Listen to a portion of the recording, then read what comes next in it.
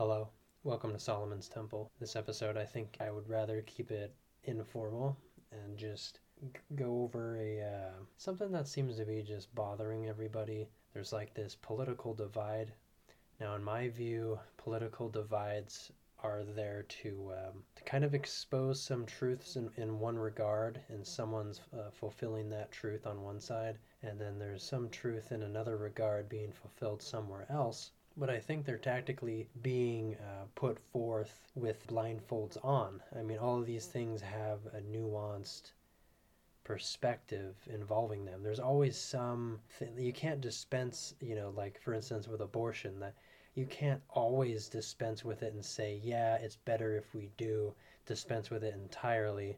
Although there are some instances where I would agree that, well, yeah, in other ways it should be dispensed with as much as you could. And there's like this a capacity to have a rationale, to have something in society or have some activity in the world go on.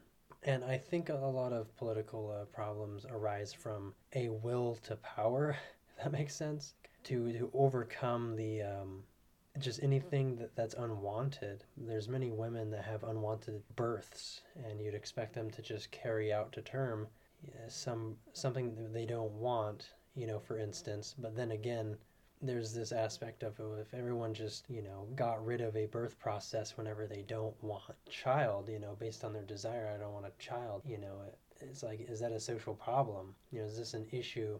And is it an issue on behalf of the life form within the womb? And you just ask all these questions like, how much of a problem is this? Is this a fine line between some sort of amelioration of a problem, just get the problem out of me, versus this is a form of life, a human life in the making, and we devalue it enough to end it while it's in the process. And when we frame it in these different ways, it appears differently. The attitude towards the thing changes, and it kind of opens a door for different values and ethics to permeate throughout the society when we offer the suggestion of certain powers to be had versus other ones not. But that's abortion.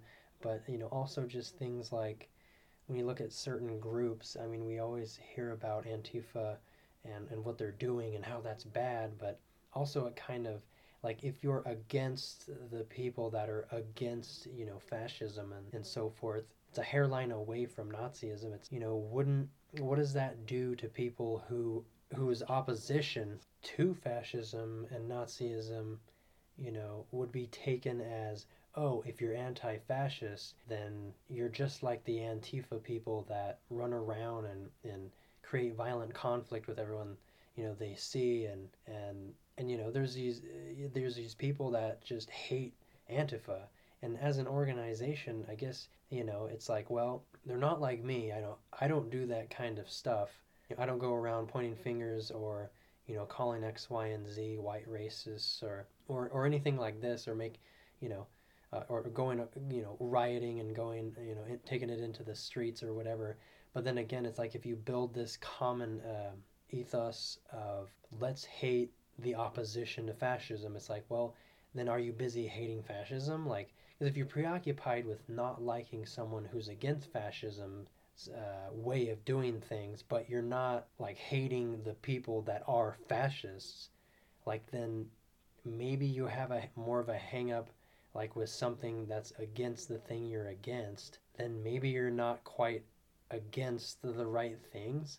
Like, I mean, wouldn't you be more apt, let's just say a fascist person or someone who has Nazi values agrees with you and says, yeah, I just hate Antifa, look at them, fuck them, but you'd be agreeing with these people. So you'd have some common, ground to be like, yeah, we don't like these guys. Well, of course, their opposition wouldn't like them, and let's just say you don't identify as such, but you agree with someone about hating something that you're, so the person that you don't identify with and value, the Nazi or the fascist, and you say you don't, but you both agree in the fact that you hate their opposition with them. So it doesn't really help build, the political ethic against the proper party or against a certain person. So it's Yeah, so I don't know. It's just a weird thing. It gets me thinking like, well, like if you're busy attacking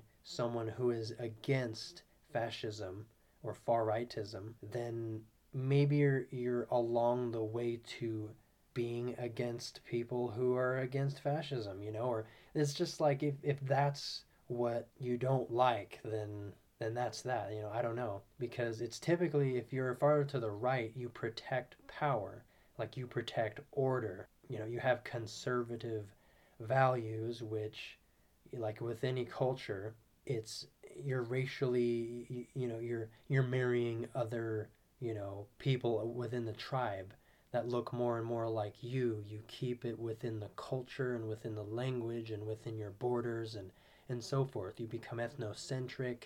You don't venture out. You're culturally conservative, and that's a hop, skip, and a jump away to having national purity and these other forms of ethnocentrism, very strong borders, nationalistic, militaristic, and so forth. And that doesn't mean that necessarily you have Nazi values or you are as bad as they were. And in you being anti-communist, even though that's a part of the Nazi regime's political values, there's a lot of that here. But just because you are, does that make you fascist or Nazi? Not necessarily. And over on the left, if you're creating these immovable virtues that you signal to, and you end up making everybody submit to them nationally or whatever, and then that will, and then you're socialist, like, and then that of course will is a Nazi valuation or whatever. And so whether you uphold certain kinds of political behaviors or certain ideas that are along the way to something that the Nazi Party valued, but that doesn't make you such. So whether you're on the right or the left or in between, there's always going to be something that you're embodying that was a part of that party in history. That was their way of thinking. And we have a lot of that here. So, but I wouldn't classify people that do these kinds of things or have these kinds of values. I wouldn't say that they're fascists or they're Nazis or that they're bad in your respect. It's like, and maybe they are. But so basically, it's as totalitarianism and Nazism, being in Nazism, it's where you span a spectrum and you have, socialism, a workers' party, anti communism, pro corporatism, militarism, nationalism, racism, ethnic purity. You have the virtue signaling, and you have socialized ways of seeing things and doing things. But we see this in America, and we see bits and pieces of this within people along the political spectrum, but yet we wouldn't classify them as being that, even though they're embodying some values that were a part of it or something.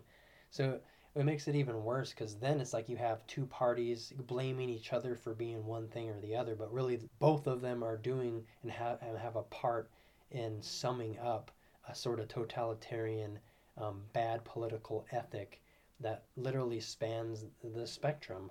It just seems to not be at play as a one party system, because it's being divided and split in two, because there's a divide between there. It's bicameral instead. So you have different ideas permeating across a boundary or across on the other side of things. And so each has their way of denying themselves as their part in the bad political behavior, even though they both exist and contribute to it. They don't see themselves in it, but they are in it. They are both in it. So if neither of them are in it, then they can't admit to it ever being there, but it is there, and some of us can see that. So of course that kind of thing would get off the ground, and it'll become more and more integrated within the fabric of the overall society, that it's just going to take hold and everyone's going to be subjected to it. And it'll exist anyway, because it exists here and it exists there, and both of it has a foothold in the political process and in the mentation and psyche of the culture. It's all there. It exists here on this side, and then it exists over here on this side, rather than it being a collection all into one party. Because it's all there, and if it's all becoming a part of the political scheme becoming more integrated within each party, or it's getting polarized and radicalized and is evolving as an entity or as a Republican or Democratic party, and you get more of these bad values, you're not eliminating half of them or eliminating half of them over here. And they don't see that they're creating an entire state involving both of them. So essentially, it's as if Nazism or fascism is the political framework of the United States. But you can't see that if you say, no, well, not me, not over here. I'm not a part of it. I don't have any bad values. I don't have any bad political behavior, ideas. Even though you do and you can't admit it, you're a part of that. And then you blame the other side instead of seeing your own dirt. And then vice versa is the other way around. You don't see your own dirt, but the other side can, and so forth. Or if you're objective, you could just see like, oh wow, they're literally putting together a recipe for doom, and they're busy each thinking that the other side is the one to blame when they're both to blame. So what do you do about something like this? If they just deny each part of themselves and actually look what's wrong, they can get rid of it.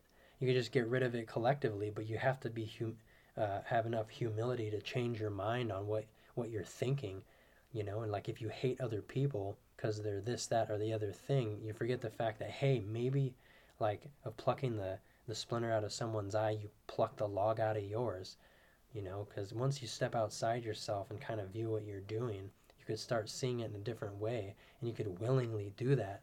And that's how we would save ourselves, is just being more philosophical and stop thinking that we're always correct. And maybe reading literature, reading the foundations of the political philosophies that formed in Germany or formed in Spain or in Italy, during the time where fascism was in fashion, or even Japan. Like, what are the elements of the political culture? Like, how can we identify them? How do they relate? And discuss, does it relate here? And what are they? How do you relate them?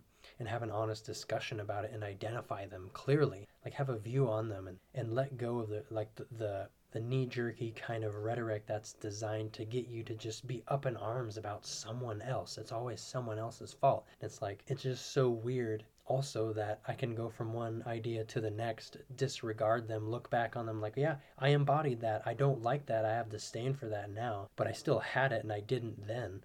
Like, what am I going to shoot myself? Like, it doesn't make any sense. This is like a political schizophrenia. It's like, you're not better than other people because you disagree with them.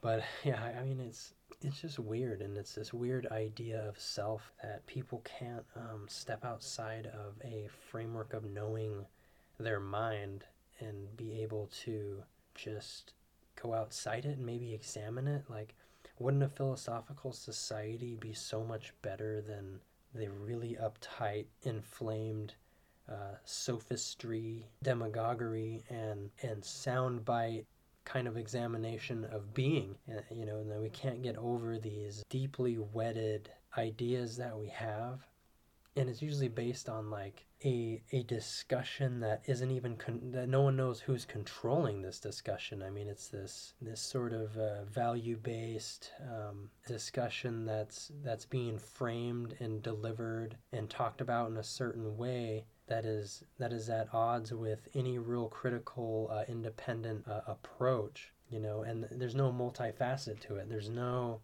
real self-determination. People are just having these ideas and they're just being fed these things, from media outlets. Doesn't matter which one it is. If it's on TV or on a typical network, a big network that you'll see on your TV guide being funneled into everyone's houses massively, mass information and control. There's only a few people, just few rich men that own the corporation that broadcasts these types of shows or these types of programming. It doesn't have to be a political show. It doesn't have to be talk news, entertainment news, or anything of this nature. It doesn't have to be any of that. But it's all kind of owned under the umbrella of a few very wealthy people. And that should really say something. It's like, yeah, but, and we're getting this information through these channels. Like, and the information isn't like you're opening up, a few books and pouring through it yourself and collecting all this information and all this background into it, or paying attention to someone for a lengthy amount of time, for an hour or so, a lecture or something on